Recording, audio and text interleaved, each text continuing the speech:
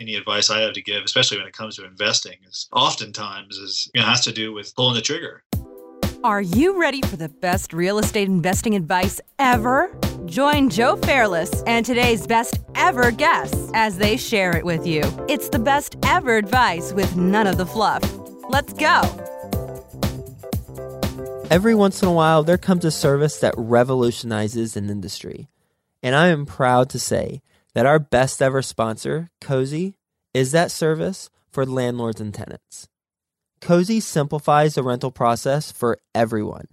Simply put, Cozy makes it easy to collect rent online, to screen tenants, to order credit reports, to do all the things that you are currently doing manually, but to automate it so that you can focus on more important things like growing your portfolio this year.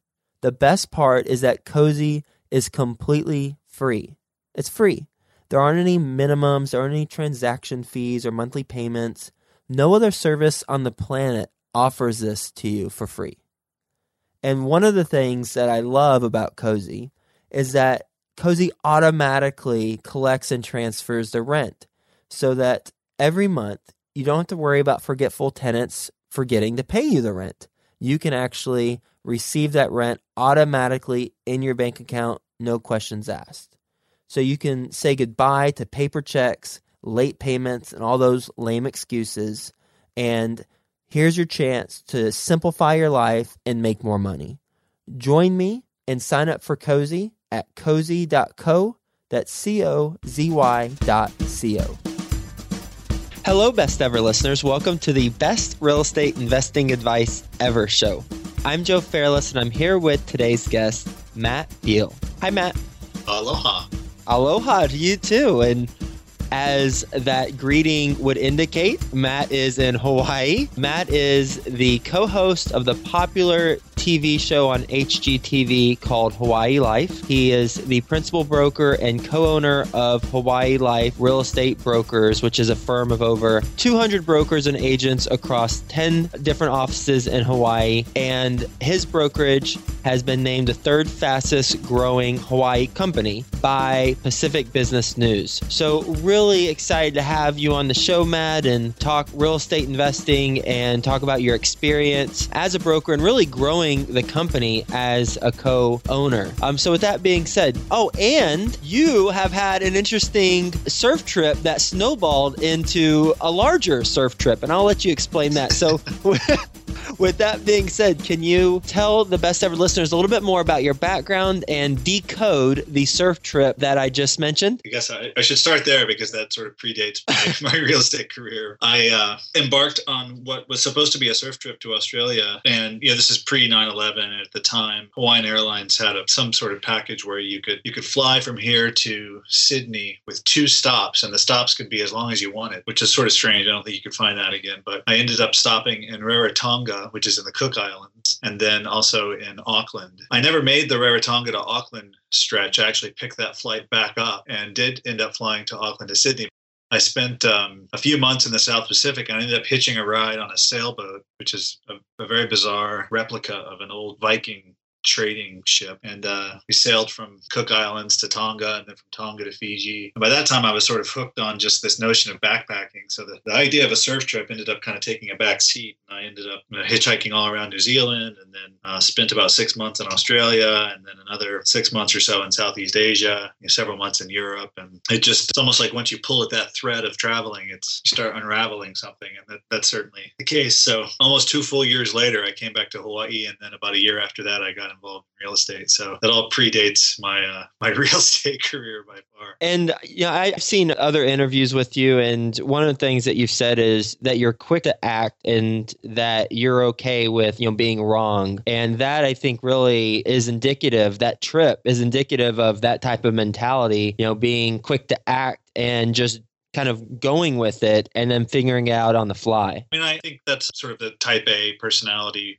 behavior pattern. And, there's a lot of people in my life who are sort of the opposite of that and also have brilliant lives. And, there are people that really strive to get the greater contextual information and details before they make decisions. I'm just not one of them. And, it's not a value judgment as much as just, like I say, like a sort of behavior style or a personality. But yeah, I'm definitely in the mode of quick to pull the trigger. And I think, for your best ever listeners, that probably will parlay into any advice I have to give, especially when it comes to investing, is oftentimes has to do with pulling the trigger and not overthinking what probably is an opportunity and an anomaly in some way, because there are often innumerable ways to get out of a deal or make an adjustment if you need to. But more often than not, I see cost of people overthinking things and not being in action when it was really right there to be had. Let's talk about starting Hawaii Life Real Estate Brokers. You started it in 2008, which, as we all know, was the best time for the economy and the history of the United States. Right. So yes, you definitely had to be scrappy and learn, or maybe not learn, but implement and probably learn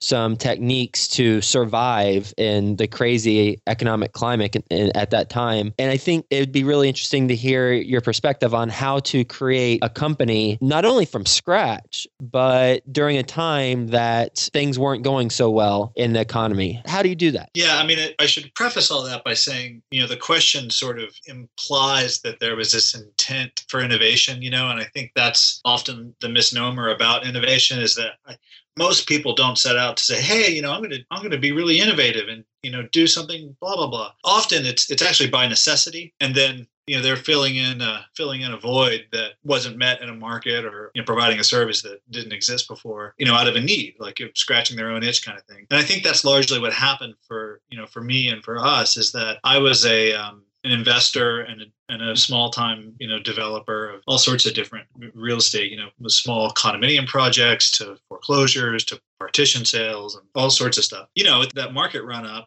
and it's the subsequent credit evaporation, you really needed a product and a service that worked when you were a seller, when you needed to get stuff sold. And it was largely sort of absent in our marketplace, and probably even in the industry, really, especially since, from 2000 to 2008, say, so much of the industry moved. And when I say the industry, I mean, buyers, sellers, the actual people who are conducting the business. They moved so quickly towards the internet that I think it left a lot of the brokers and agents behind. And when times started to get a little less flush and people weren't, geniuses for being able to sell houses in 2006, having a product and a service that really did get measurable results was very, very powerful. And so that's large in part, where we were able to perform and then get market share in a sort of merit-based business because we were getting measurable results. And interestingly, I think as the market has sort of gotten a little more sane and isn't quite so manic, and it's not 2008 or 2009 anymore anyway, the demand for those alternatives has actually gone down. So strangely, it's harder for us to grow market share as a real estate company because it's a lot easier to sort of rely on these old legacy companies, is the best way to put it. So I don't know if that answers your question. I mean, the guts of it really had to do with basically a very high-tech enabled platform that was exposure-based and, very, very measurable. And then it evolved into a group of brokers and agents who were sort of the best of the best that really realized where the problems in the industry were. And once all of those people were in a room with in-house, software engineers and in-house design and creative, really magical things began to happen and still are happening. That's sort of the short story or short description of how the company was formed. It started as a high-tech enabled platform that evolved into, as you said, a group of brokers and agents basically in a room. So online to offline. That's right. Okay, it's 2008. Walk us back to when you're just starting. Did you just launch a website, or how did that work? The reason why I'm asking is I'm putting myself in someone's shoes who is an agent studying to become a broker, and they want to ultimately replicate your success. So how do they approach it, or at least study your model? I'm not sure the formula still holds or still applies. I used to say, 2010, for example, I was at a conference and I told everyone that they should all have their own, in-house creative and design and software. And I'm not sure that's true anymore. I'm not sure that's a scalable solution. I mean, for us, as we've sort of developed a product and added to it, it's become part of who we are.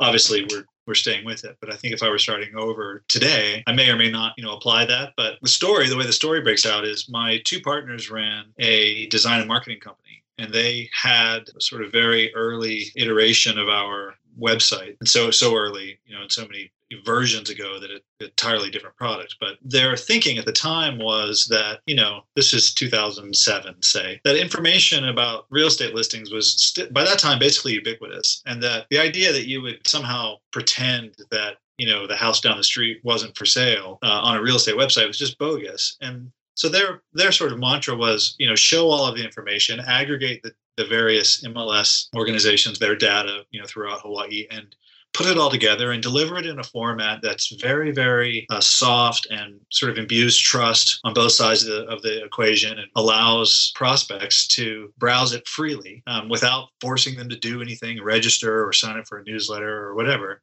and earn their trust. And then as a result of that, gain more and more traffic, and then leverage that traffic to sell what you want to sell. That philosophy worked very, very well at that time. We are, and we were then and still are, able to very effectively sell what we're hired to sell. At that time, especially, things were so brutal that everyone and their brother was looking for a successful alternative. So that quality of doing everything in-house, having everybody eat at the same table, was very, very positive.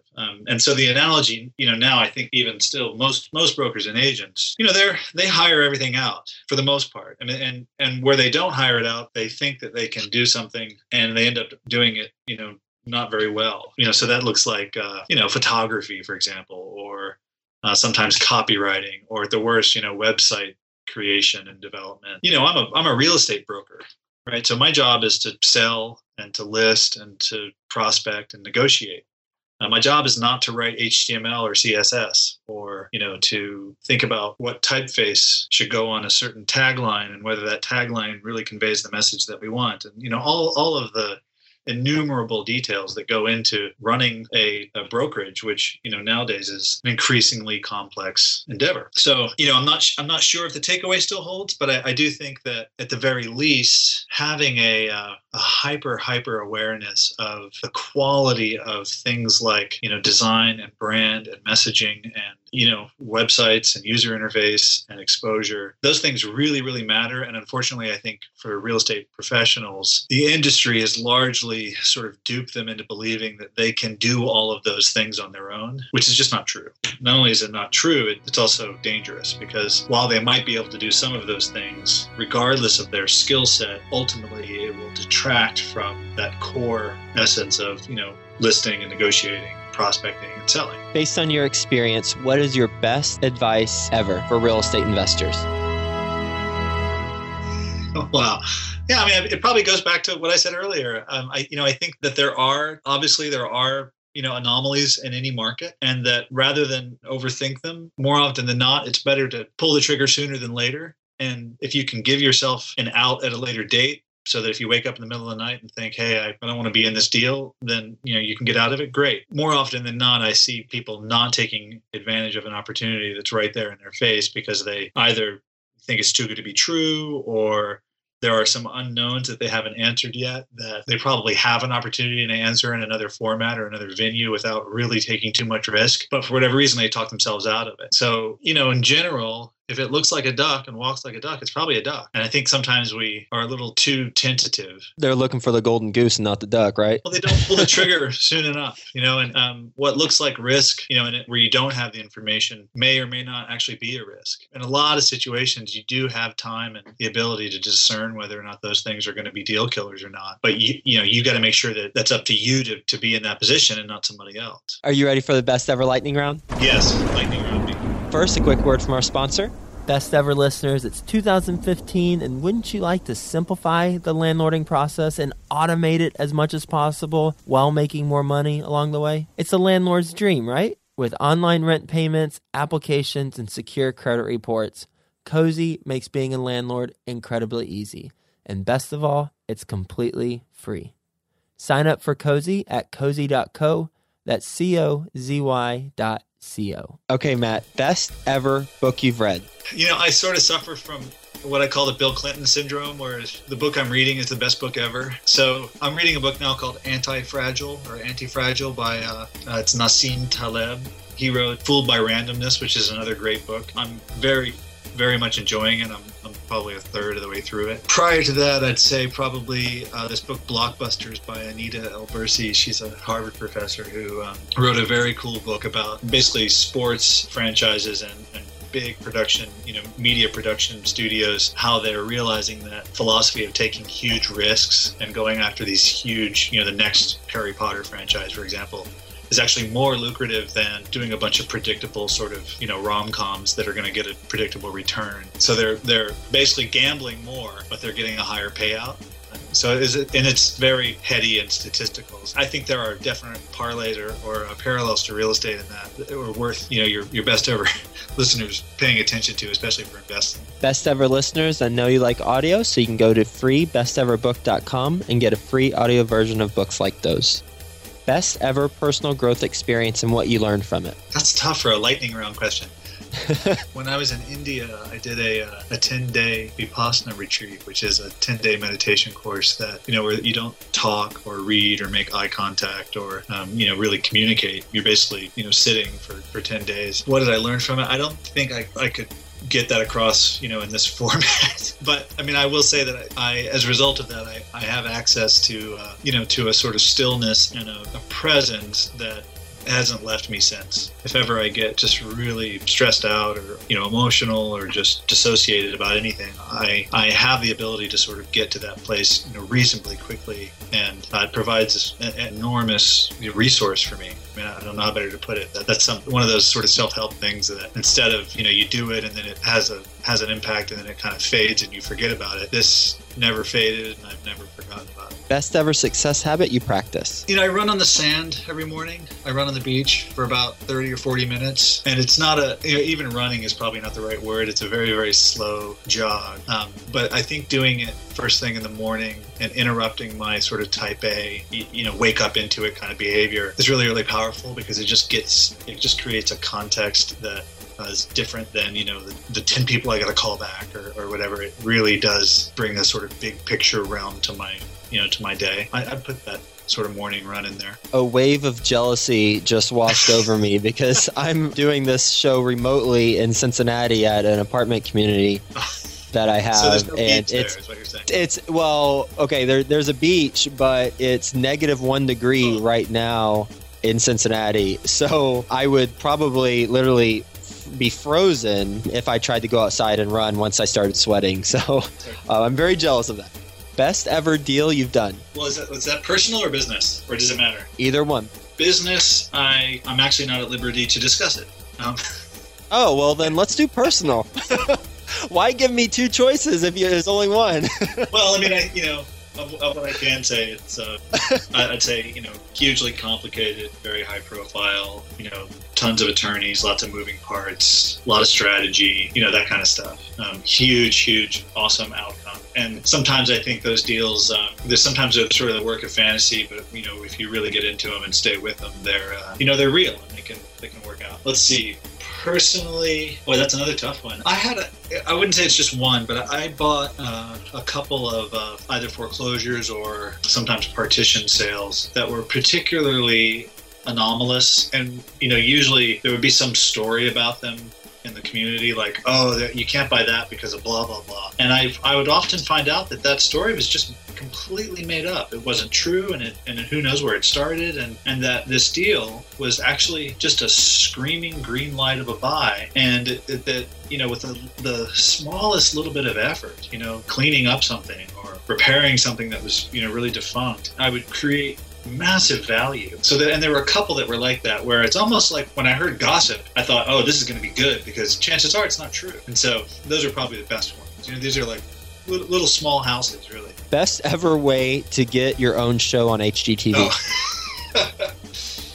I don't know. They cast us. We didn't pitch that show, but since then I've been curious about that and how that whole world works. If you take HGTV out of the equation, because they're obviously a very, very particular network, and just say any TV show, having a unique story is very, very powerful. Keeping in mind that it is a story and that it is media, and and as such it needs to be consumed. So that means it has to be it has to have a beginning and a middle and an end, and have character, and But also, when you start getting into the best ever sort of modality, it has to be unique. It has to be something that no one else has or that no one else can deliver. There could be some subtlety to that, but if you have that, it's a really good package.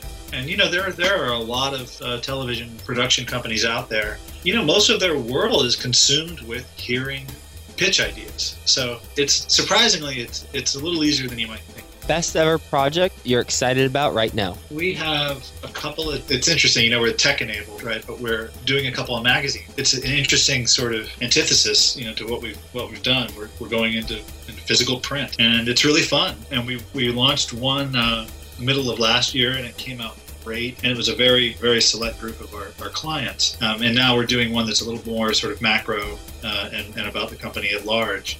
And it's great. It's cool to see it, develop, and it's nice to kind of spin all of those, all the tech story on its head and go back to an actual physical product that people can have and look at, keep with them. Best ever quote? Oh, that's the only one I probably was prepared for. And this is a little heady, so I had to look it up, and I'm going to read it. It's this guy, Herbert Simon, and keep in mind, this is from 1971. He's a social scientist. He says, "What information consumes is rather obvious. It consumes the attention of its recipients. Hence, a wealth of information creates a poverty of attention." So for 1971, that's pretty legit. And it almost goes back to the investing advice. It's like all this information, there's all this noise, and the result of all that noise is that you have this attention deficit and you can't actually pay attention. So when the great deal shows up, you're suffering from your deficit and you don't have the capacity to really dive in and look at it and realize it is a great deal and that you should do it because you're being hammered by all this chatter. So I think that focus sometimes can yield really powerful results. What's the biggest mistake you've made in real estate? Not hiring properly. I think both, as an investor and as a